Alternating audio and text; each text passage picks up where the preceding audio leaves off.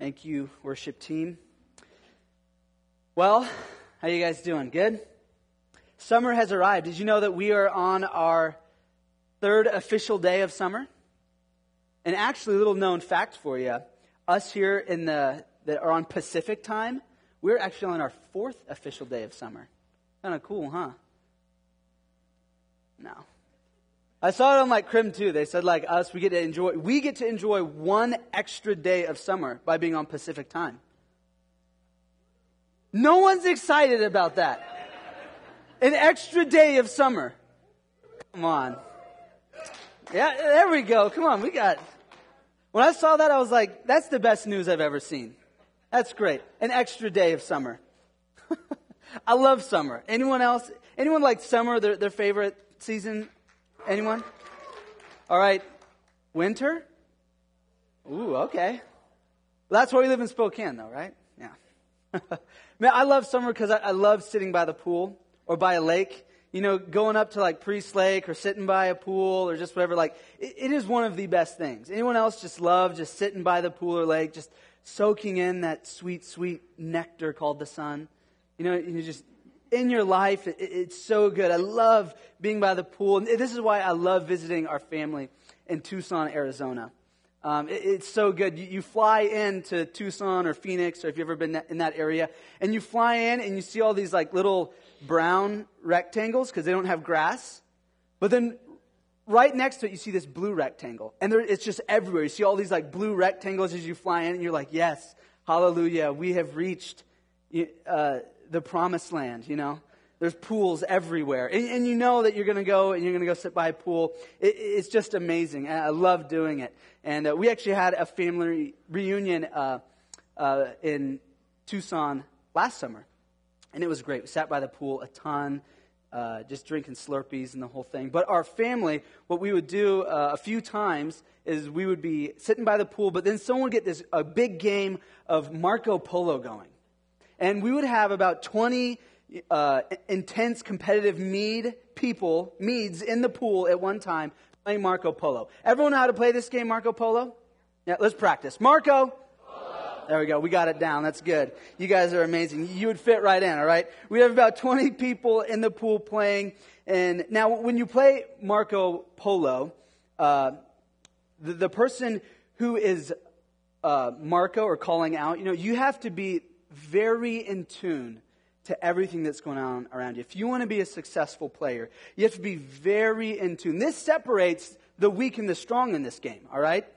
Anyone ever play, with the weak person and you're just like, okay, you can tag me. Okay, thank you. It's been 10 minutes, 15 minutes. But this separates the weak and the strong, as how in tune you can be with what's going on in the pool. And so the good player can kind of get in the zone and know, okay, there's some people on the other end of the pool. They're trying to distract me. Someone's behind me, tapping me on the shoulder with a noodle. Someone's by my side, splashing me. Oh, someone just took a deep breath to swim under me. And then you got to be able to notice the fish out of water, When someone gets out of the pool and they try and tiptoe around you because you're getting too close, and then you got to call out fish out of water, and if you get them, they're done, And then when you call out Marco, you got to be able to decipher where all the voices are coming from, all around the pool. And you keep doing it. You keep calling out Marco, and you'll be able to hear everyone until you can hear where all the voices are coming from, and then you can tag the person and get them out, right? That's kind of how the game goes, and the strong players are able to do that. Yet, I have this one cousin, his name's Samuel. Samuel lives in Virginia Beach. So he lives on the water. He's like if a Navy SEAL had a child with a mermaid, all right? No one's catching this kid, okay? I mean, he's too good. He's out there. He's swimming under you. But what he also likes to do, because he knows that he's too good, is he likes it to do backflips over you with your eyes closed. And then he swims under you, and he sits at the other end of the pool with his arms up and just basking in his glory, just waiting for someone else to get out. Now, if you ever played Marco Polo long enough and there's that one guy who can never get out, your sole intent and all other 19 players, their sole intent is when they're you get Samuel out, right? And so what you start to do is you get you close your eyes, and when you say Marco, all you're looking for is where's Samuel's voice coming from? Where is it coming from? And you keep doing it, the Marco Polo thing back and forth, and all you're listening for is Samuel's voice. And you're just following him around. You're following him around until you finally catch him. And then it's just like, just goes wild in the pool. And he's like, you didn't get me. And I'm like, yeah, I did. The whole thing. But the whole time, you're trying to decipher and determine and follow where he is. It's a great game. And I love playing it. But I was reading through, we're going through this series, the Gospel of John. And I was reading through the chapter that I was going to preach on, John 10. And this memory came to mind. And just how it relates to our own spiritual lives. So Jesus talks about how he is the good shepherd in John 10. And we are like sheep. We hear his voice and we know him. Yet so many times we have all these competing voices and clutter and different things going on in our world. Our job duties, maybe like hurts or worries, family tension, getting your kids from here to there, back to here.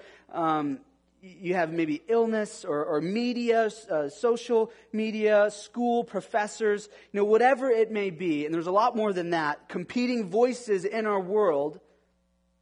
And then it can get so hard and frustrating listening to where Jesus is and trying to follow him. Am I right? Anyone experience that? It's tough. And so today I want to share with you a few things that maybe the Lord just kind of showed me as I was just reading and meditating on this. And I wanted to share that with you, if that would be all right. And did you know that God actually wants to speak to you this morning? I mean, you all came to church because maybe it's what you do every Sunday or whatever. But did you know that God actually wants to speak to you this morning because you came to church?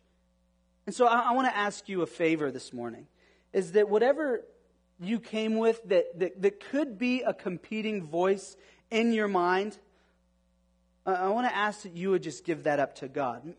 Because God wants to speak to you today. But maybe that competing voice is something going on with your kids or your family, your job, lunch, breakfast, hoop fest. Sorry, that one was for me. Maybe it's a relationship. Let's just give that up to the Lord. Because maybe God wants to speak on that today, but maybe he doesn't. And what we don't want to do is we don't want to allow other competing voices or things to get in the way of what God does want to do. So if you can think of that one thing, let's just lift that up to the Lord right now. God, we give you these competing voices and these competing thoughts. Would you speak to us today? God, use my words. Pray this in your name. Amen. So you can open your Bibles, your iBible, whatever, up to John 10. If you remember Pastor Scott's message from last week, Jesus had healed this blind man, and the Pharisees had been questioning this blind man and his family, and they were going to them going, hey, what happened? Do you believe that Jesus is the Messiah? And remember what Pastor Scott said, what would happen to the family in that culture at that time if they said, we do believe, they would be kicked out of the faith and the temple and all this stuff. So what does the family do? And they play the dumb card, the stupid card, and go, I don't know, what happened? And they leave, and then they keep questioning the blind man, and the blind man says that statement, whether he's a sinner or not, I don't know. One thing I do know is that I was blind, and now I see, right? Hallelujah, right? Then the man leaves, that got healed. Jesus finds this guy again, and he has this come to Jesus moment. Because he didn't believe, even though he was healed, he didn't believe right away that Jesus was the Messiah. And then after he's healed and he's questioned, Jesus meets the man again. And he has this come to Jesus moment where he's like, hey, I do believe in you. I do believe in you. And he enters into this relationship with Jesus. But the Pharisees follow Jesus around. So they actually notice that Jesus is again speaking to the blind man. So they go up to him again to start questioning him. And Jesus begins to talk with the Pharisees again. But we get this sense that Jesus is starting to butt his head up against a brick wall, right? These guys don't get it. And so Jesus starts to take kind of a new angle with the Pharisees on something that would be very simple for them to understand in their culture. So he starts to talk to them about this parable and uses this metaphor of a sheep and a shepherd because there were so many sheep and shepherds around at that time. And so, and he begins, and he relates this to our spiritual walk. So let's read this out of John 10:1. He says, "Truly, truly, I say to you, he who does not enter the sheepfold by the door, but climbs in another way, that man is a thief and a robber. But he who enters by the door is the shepherd of the sheep. To him the gatekeeper opens. The sheep hear his voice, and he calls his own sheep by name and leads them out. When he has brought out all his own, he goes before them, and the sheep follow him, for they know his voice." There are 3 different analogies used in this parable that Jesus is using here. There are the sheep, there is the shepherd, and there is the thief. We are the sheep. We are all the sheep in this story. And he's saying that the Pharisees and everyone else, they are all the sheep. And then Jesus is the shepherd who leads the sheep. And then Satan is the thief. Those are the 3 parts in play in this story. And Jesus says the only way to enter heaven or to go through the door or the gate is following the shepherd. They hear him call and they follow. In that day, sheep were everywhere. So Jesus thought that the Pharisees would pick up on some of these things here. Because sheep were everywhere in and around the area of Israel. The sight of seeing sheep being shepherded was just a normal thing. It was very common. And this would be something he thought the Pharisees would understand. You know, there were so many shepherds, so many sheep. There were shepherds leading their sheep to find water, to find food, to find shelter, to find safety, to find pasture. You know, all these things.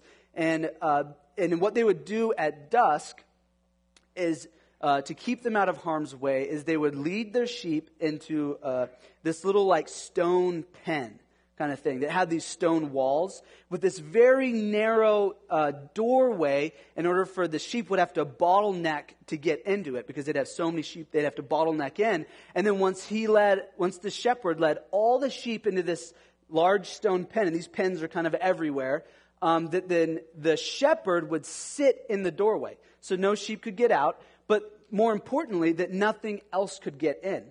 And so if there was another sheep, he would have to move and allow the sheep to come in, but it would also allow them to be protected because then no wolf or no enemy could get in without going through the shepherd. And this is still well and alive today in the culture over there. There are still shepherds, sheep, in and around the area of Israel. And this practice that Jesus is talking about, and which I just explained, is still used today in the culture. It's still alive today. So I want to show you just a quick video of what this kind of looks like, all right? Let's play that now.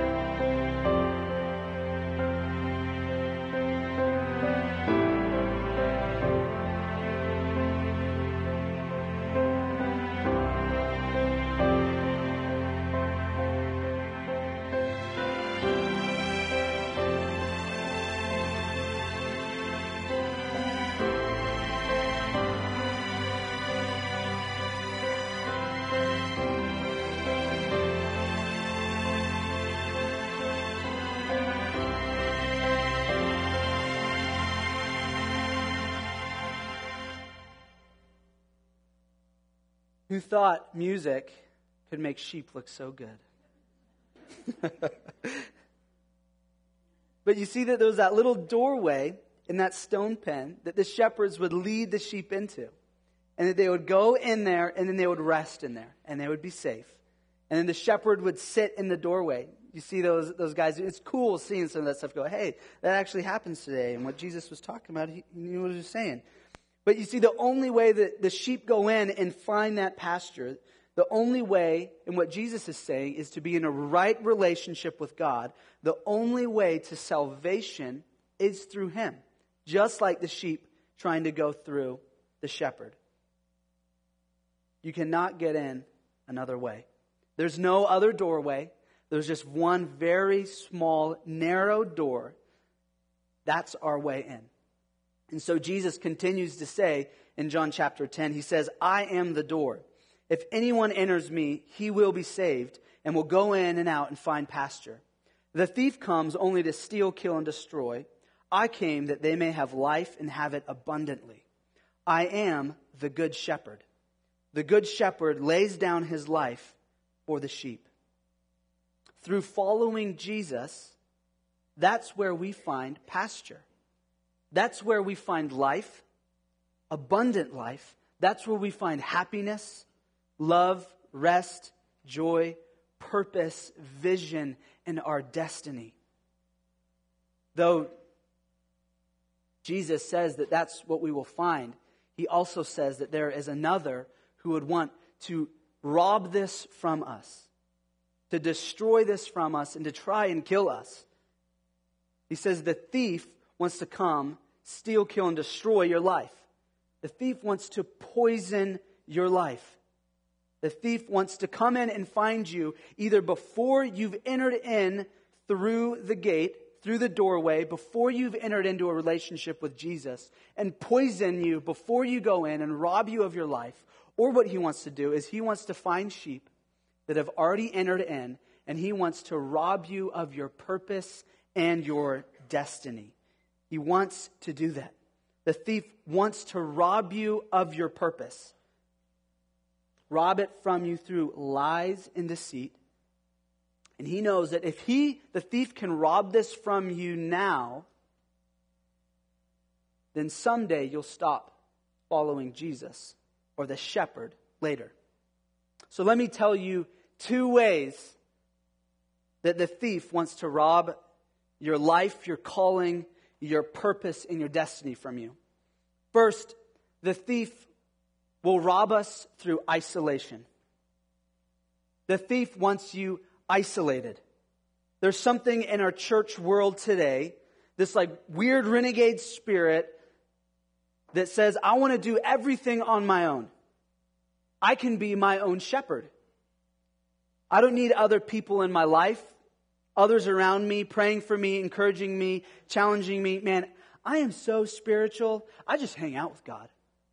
Me and Him, we're buddies. I just hang out with Him. He tells me things, and I do them. I don't need anyone else but Him. Me and the Trinity, we're like, foursome that just goes around. It's great. And it's like, no, man. If you were hanging out with God, God would say, hey, go find some friends. That's what God would say. Go get some people around you who care for you, who want to be a part of your life, pray for you, be in relationship with you. But no, there's this thing that goes around that says, maybe I don't need that. Isolation is a poison in your life. Those who stand alone will fall alone. And then, when you fall, don't turn it back on God or the church and go, where were you, God? Or, where was the church when I needed them? Because isolation, what it does to Christians are just notorious for this. What isolation does, you get hurt, you fall down, you fall alone, you're hurt by some things. And what Christians are notorious for is taking something very small, a very small hurt, and then making it huge. Right? Because that's what isolation does. There's this very small thing that could be easily worked out, but then isolation makes it like its own solar system. And it's just massive. And then you get hurt and go, where was everyone when I needed them?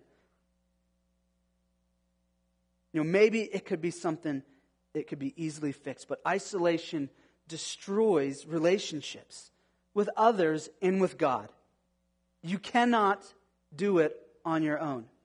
You need to put people around you who are following Jesus with a passion. Here's what a pastor once said that I kind of held on to, where it says, show me your 5 friends today, and I'll show you where you'll be in 5 years from now. Who you hang out with is who you are.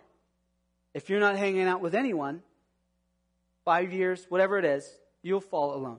Show me your 5 friends, and I'll show you where you'll be in 5 years. Here's the thing about sheep that wander off from the pack. You get that picture of the sheep, they're all following each other around. When a sheep wanders off from the pack, it gets isolated. It's alone. It doesn't have the shepherd. It doesn't have all the other sheep in a little group that they're following.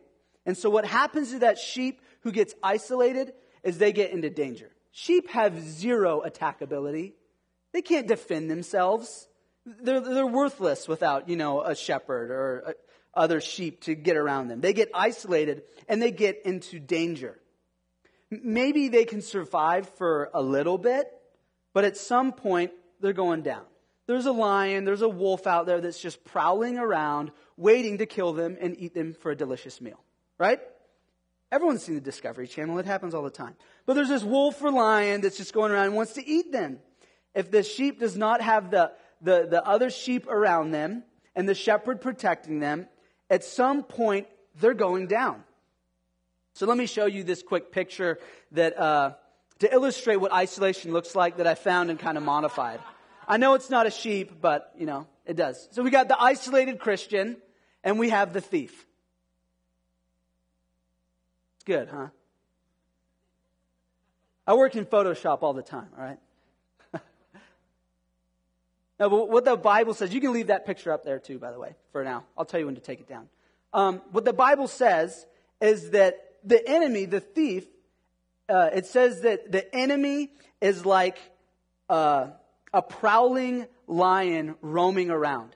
That's what it says. The Bible says that the enemy is actually like a lion prowling and roaming around, waiting to pounce. So, isolated Christians, maybe you go to 2 or 3 different churches because you can't commit to one. That's you. Maybe you church hop like you're playing a real life game of Frogger. That's you. You're dating a guy or a girl who's not a Christian. You. You don't want correction in your life. You. You have that number in your phone that when times get tough, you call because you're lonely. You. You don't have time to be in a life group. You. You don't want people to keep you accountable. You. Because of your isolation, you may start sinning. There's no one around to bring you back. Or maybe you start going through a really difficult time in life. Where are the people around you to help you out? Or is the thief nipping at your heels? You can take that picture down. Thank you. Times do get tough. We go through hard times. When Chantel was pregnant with Grant, we were so excited. It was just like the best time ever. But, pregnancy is kind of worrisome even if it goes smoothly, right? But we were so excited. I was so excited to hold him, see his face, just be with him. We were just really excited. But we go into one of our kind of routine ultrasounds. I forget what it was. He was, 20 weeks or 16 weeks, whatever one of those big ultrasound dates are. And we go in and this kind of bomb hits our life, where one of the ultrasound tech and our doctor finds something in there that they're very concerned about. And they think that Grant might be born with a severe mental disability. And it just kind of rocked our world. It was just a really tough season. And it made the rest of the pregnancy extremely hard. And every time the same thing picked up in every ultrasound. And it's just weird, when you go and you sit in the genetics part of the hospital at Sacred Heart and you're talking to a genetics counselor of what your life may look like or why this happened. It's just this weird thing that's just like, why is this happening? And it just made this very hard walk for us to go through. And I just remember just thinking like, what would my life look like? Why would this happen? Why would God do something like this to me? And of course, God never said plainly when I prayed, God, it's going to be okay, right? God never said plainly, Nathan, it's going to be okay. That never really happened where it was like, okay, I'm good. That never happened. And so all Chantel and I were able to do is just trust God, follow Him. But we had to rely on the people that we had put around us. That my parents played a huge role in us making it through okay. Where they would come over and pray for us when we were down. They'd drive over or we'd just be around. They'd be praying for us continually, constantly. And it helped us see that even though you don't know your outcome now, that God will protect you and He has your best interests in mind, and to trust Him. It really helped us get through it. And our life group played a huge part in this. That, every week we'd go and we would talk about this and they would pray for us and they would come over. The people that we put around our life were there for us. And it would be so easy in a situation like this just to isolate yourself and go, you know what? I don't need people around me. This is too hard. I can't deal with it. I can't deal with the emotions and people always praying for me and, hey, how's everything going? It would be very easy to isolate yourself in a situation like that. And I'm so thankful for the people who came around us in that time that was really difficult, because I can just see by us isolating ourselves in that situation, things just could have got bad. We could have removed ourselves. Relationships could have got strained. But instead, we chose to put people around us and follow Jesus even when it's hard. Even when it's tough, we have to choose to follow and to trust that the Lord is good and that He knows the way. It would be so easy to isolate. But we do it, we follow even though it's hard. We read the Bible even though we don't want to. We pray even though we're exhausted. We get people around us even though we may not want them. We just follow even when it's hard. We need people around us that encourage us, pray for us, help us, that are running in the lane of life right next to you. When times get tough, how many people do you have to fight through in order to get isolated? How big of a struggle is it for you if you want to get isolated and turn your back? How big of a struggle is it for you to fight through all those people that you've put around you, that will come around you and make that a struggle? If the resistance is pretty slim and small, then you are poised for isolation and for the thief to come in. Jesus says the thief comes to rob us, and sometimes we try to do everything on our own. We think that, we can withstand it, we can do it on our own, we can fix our relationships on our own, find relationships, and then we find them in the wrong places, and then we can end up in this situation or a relationship that we just never thought we would be in. We look back and we go, hey, I'm in this financial situation. I made these big decisions on my own, and I never thought I would be here 2, 3, 4, 5 years ago. Or you're in a relationship that maybe you never imagined you would be in that type of a relationship, where the person, maybe they're like abusive or they talk down to you, have little interest in you or whatever, and you go, man, I never pictured myself in a relationship like this. And we try and do it on our own, and that is the thief robbing you. That is what the thief does. When we try and do everything on our own, it's difficult and damaging, and that's the enemy. That's the enemy robbing us. The good shepherd came that you have life. When we follow, that's where life is. That's where we find that pasture that Jesus is just waiting for us. Is it always easy? No, but it's worth it. The other way that the thief wants to rob you of your purpose in your life is through hesitation. Hesitation to walk through that door Jesus is talking about to find pasture. Maybe you've been sitting on the fence for a long time now. And I don't know if I want to follow Jesus. Hesitation will keep you from being in a relationship with a God who dearly loves you. A God who paid the price of death, a sinner's death, even though he lived a sinless life. And what he offers through that is salvation. This free gift of salvation in grace and mercy. But what hesitation will say is, man, I don't know about everything. I don't know about the dinosaurs. The Bible's not very clear on that. So, man, I'm out. Can't do it. Don't hesitate. Walk through the door of life. And I'm going to give you an opportunity to do that, if that's you, at the end of this service. Christians, though, also can be very hesitant. And it is a poison, my friend. People who are following Jesus don't hesitate when it comes to the Bible. They read something and it puts their life into action. They read it and they go, the Bible says love people, forgive people, pray for people. That's following Jesus. When you're in prayer and you feel like God says something to you, that should put you into action. When you read the Bible and you're convicted on something, that should put your life into action. Love people, forgive them, pray for them, whatever. And it's like, oh, I don't know, what if I pray for someone and nothing happens? That's okay.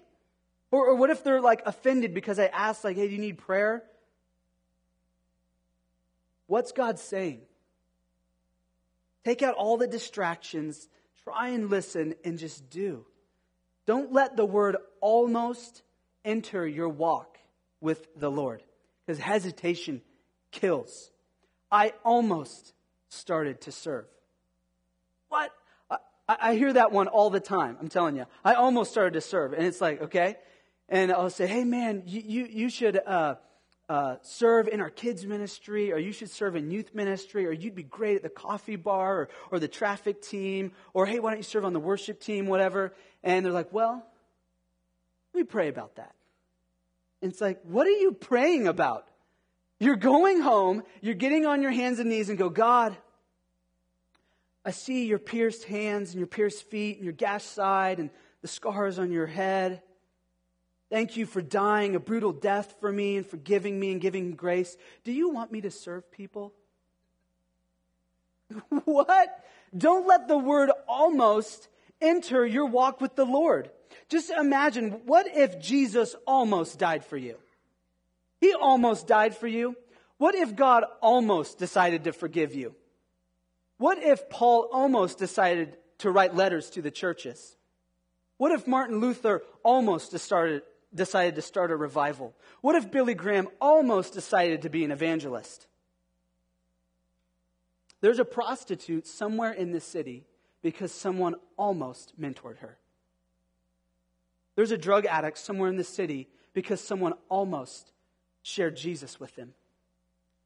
There's someone in this church who feels lonely because someone almost reached out to them. There's someone in this church who feels uncared for because someone almost decided to pray for them. I remember this very clearly for me. I had this one event in my mind where I was just doing youth. I'm a youth pastor, and so I do youth ministry on Wednesday nights. And there was kind of this weird night where we were talking about suicide. It was kind of out of the usual thing of what we may do, and it was kind of a smaller group of people that night, and we were just talking about that. And I kind of share my message and on kind of what it is and what God may want to say. And I saw everyone out there, and I knew all the faces, and I knew everyone personally. And I'm going, you know what? And I felt like the Lord told me, gave me a spiritual word of knowledge that someone in here is really wrestling with that, and really bad. And I was going, man, and I'm just sitting there, and I'm like about to pray, and he goes, hey, you need to bring this up right now, because they may find healing through that word. And I'm looking out going, I know everyone here. No one's dealing with this.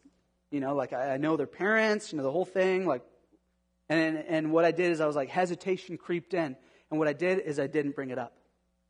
And then after the service, this student comes up to me and he says, hey, thank you for that. Just want to let you know that one of my parents committed suicide. My uncle tried to commit suicide. My brother tried to commit suicide. And like, I don't even know.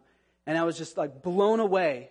And then he left. And, and I couldn't really go, hey, well, God told me that you were the guy, Because then he could have, that's not a real word of knowledge anymore. Because he goes, well, I just told you that. You can't say that God told you that after I told you that. And so then he left and I prayed for him and stuff. But what hesitation did is it didn't allow God to work when he wanted to work. And it didn't allow the healing that maybe God wanted to do right then and there. Another time in my life I remember very clearly where hesitation wasn't so present was I was in high school at the time and camp was coming around and I didn't want to go. I was very hesitant about going. I didn't want to be there, but my youth pastor talked me into going somehow. And so I ended up going to this youth camp. But the whole time, man, I just wouldn't enter in the whole time. I was just hesitant about everything. I didn't want to enter into anything. And I always just come in the back, go in like the cafeteria during like a worship service or something like that and leave during the sessions. But this one time, the last night, I'm sitting in the cafeteria and Pastor Bobby Moore from Life Center comes up to me and goes, hey, why don't you come in? And I go, no, I can't do that. My tummy hurts. I gave him this fake excuse. Because what Bobby didn't know is that throughout my whole childhood growing up, I dealt with really bad stomach issues. And he didn't know that I had gone to the doctor, seen a lot of doctors, done testing, blood samples, the whole thing. Doctors, really couldn't really figure it out. They tried to link it to like IBS or Crohn's disease or something, but never really linked it to anything. And they were just kind of like, I don't know, what's wrong with you? And so I dealt with this all growing up. It affected my school, affected my relationships, affected sports, affected me just going to the mall. And so the people who knew me, I would tell them, hey, my stomach hurts, and they respected that. And then they let me be. But not Bobby, all right? Bobby goes, well, let me pray for you. And he prays for me. And in that moment, God just did something. Something just changed. And so I kind of walk into the worship service, and God just flooded into my life. And from that moment, from when Bobby prayed for me, I've been healed of most all of my stomach illnesses after that one prayer. I'm a living testimony that prayer works. And I just imagine, what if Bobby didn't pray and he almost prayed for me? What would my life look like? What would I be up here today? Students, don't hesitate. Go to Collide. Parents, don't hesitate. Send your students, your kids to Collide. It could change the life. The thing about sheep is they are completely helpless. They need everything from their shepherd. Sheep don't know where water is. Sheep don't know where their food is. If they're out lost. They have no way to protect themselves from an attack. And there's this instinct that they want to follow. And it's much like our souls. God made us so that we would desire to have our souls shepherded. We are helpless without Jesus. Jesus said that He is the bread and the water of life, and we need bread and water, food and water physically to survive, and we also need spiritual food and water for our souls to be active and alive. Yet we need a shepherd to guide us to it. And that shepherd, that good shepherd, is Jesus. Jesus says that He is the good shepherd. Follow me and I will give you life. And I'll help you find pasture. There's not much you can do about missed opportunities, but you can do everything about opportunities to come. The wonderful thing about the Good Shepherd is when we follow Him, man, His grace is unending. And even when times can be at their worst, when we're isolated, lonely, hesitant, Jesus brings us rest, life, and purpose. Let's just read just for a moment what David wrote many years before Jesus came, about his shepherd. Comes out of Psalm 23. The Lord is my shepherd, I shall not want. He makes me lie down in green pastures. He leads me beside still waters. He restores my soul. He leads me in paths of righteousness for his name's sake. Jesus is the fulfillment of the shepherd who David is talking about. Who David is talking about, that's who Jesus came to be for you and for me. And I believe that there is a door this morning that everyone needs to walk through. That Jesus is sitting at, waiting at. There's a door that everyone in here needs to walk through. This spiritual door could be an opportunity in your life. New outcomes. Maybe it's new financial blessing. This new door could open up new ministry, new passions for your wife or for your husband. God wants you to find joy, peace, and restoration of your soul through him. That's what he came to do, and that's who he is. But we have to choose to follow him and put his words into action in our life. He sits at the gate of that pasture. All we have to do is to follow him in. Maybe for you, following Jesus looks like going to and joining a life group. Maybe for you, it's taking that next step in your faith and getting baptized and, signing up for the river baptisms and getting baptized there. Maybe for you, it's starting to serve others in the community or in the church. Maybe for some, it's needing to stop sinning where you know what you're doing is wrong. Maybe for some, it's giving forgiveness. Maybe for some, it's mending a relationship. Maybe for some, it's beginning to read your Bible every single day and being in prayer. No matter what it is, it's a choice whether we follow or not. Sheep do not have to follow. It's a choice whether we do it. And Jesus is the good shepherd. He's calling out to you. Are you listening? Will you follow? He will lead us to so much of a better place where we find that joy, that peace, the rest in the purpose of our life. Let's pray.